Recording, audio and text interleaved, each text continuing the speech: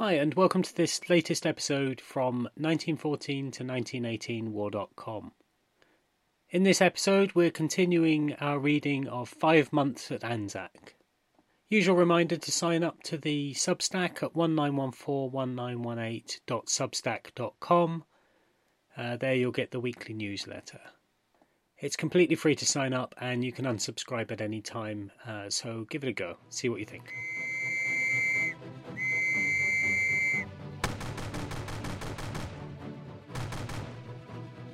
Everything you hold worthwhile is at stake. Nur durch starke Berührung mit der See können wir den für uns nötigen weltumspannenden Geistnot von Gewinn. Look, that French girl, give me this bunch of flowers. Mercy, ma'am, Billy.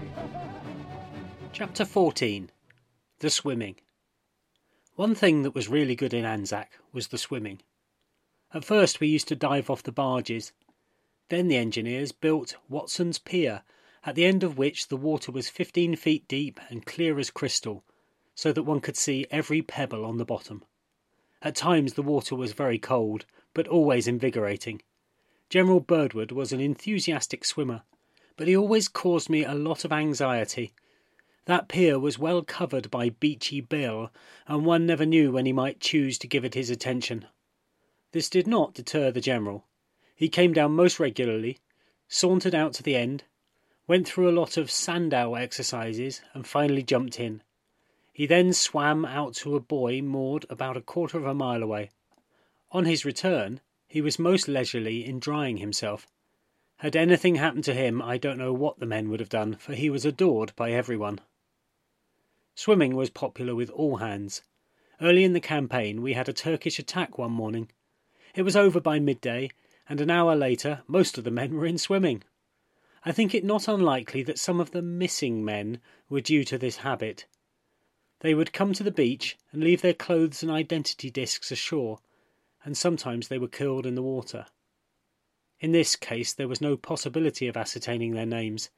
It often struck me that this might account for some whose whereabouts were unknown. While swimming, the opportunity was taken by a good many to soak their pants and shirts, inside which there was, very often, more than the owner himself. I saw one man fish his pants out. After examining the seams, he said to his pal, "They're not dead yet." His pal replied, "Never mind, you gave 'em one hell of a fright." These insects were a great pest, and I would counsel friends sending parcels to the soldiers to include a tin of insecticide. It was invaluable when it could be obtained. I got a fright myself one night. A lot of things were doing the Melbourne Cup inside my blanket. The horrible thought suggested itself that I had got them too. But a light revealed the presence of fleas. These were very large, able-bodied animals and became our constant companions at night time. In fact, one could only get to sleep after dosing the blanket with insecticide. My little dog Paddy enjoyed the swimming almost as much as I did. He was a great favourite with everybody but the Provost Marshal. This official was in terror for red tape, and an order came out that dogs were to be destroyed. That meant that the military police were after Paddy. However, I went to General Birdwood, who was very handsome about it, and gave me permission to keep the little chap. Almost immediately, after he was reprieved, he ran down to the Provost Marshal's dugout and barked at him. Paddy was very nearly human. One day we were down as usual when Beachy Bill got busy, and I had to leave the pier with only boots and a smile on. I took refuge behind my old friends, the biscuits, and Paddy ran out to each shell, barking until it exploded. Finally one burst over him, and a bullet perforated his abdomen. His squeals were piteous. He lived until the next day, but he got a soldier's burial. Chapter 15. Turkish Prisoners. We saw a good many Turkish prisoners at one time or another, and invariably fraternised with them.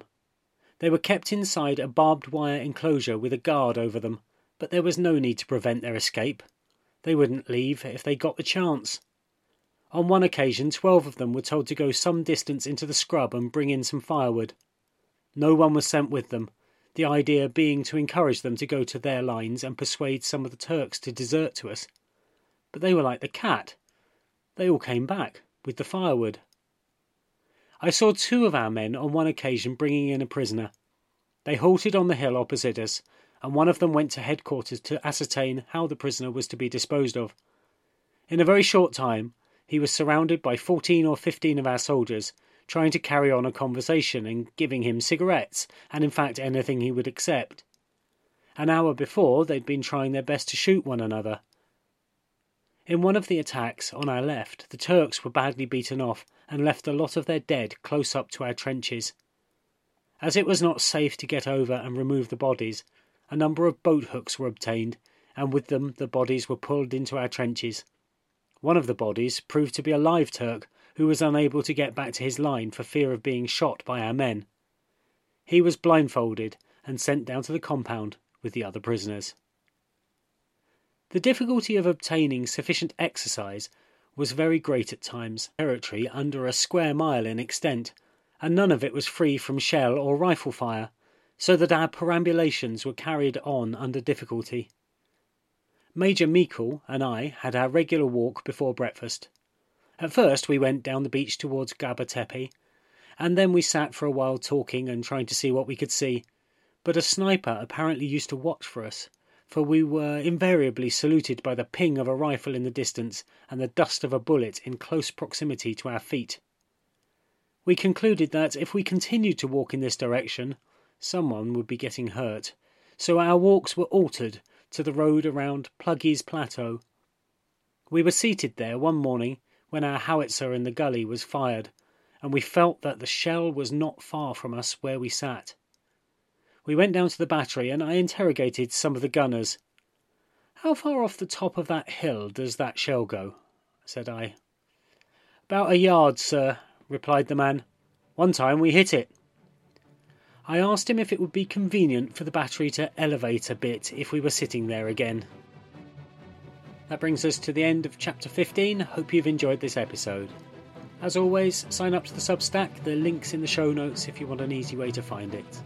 Thanks for listening. Goodbye.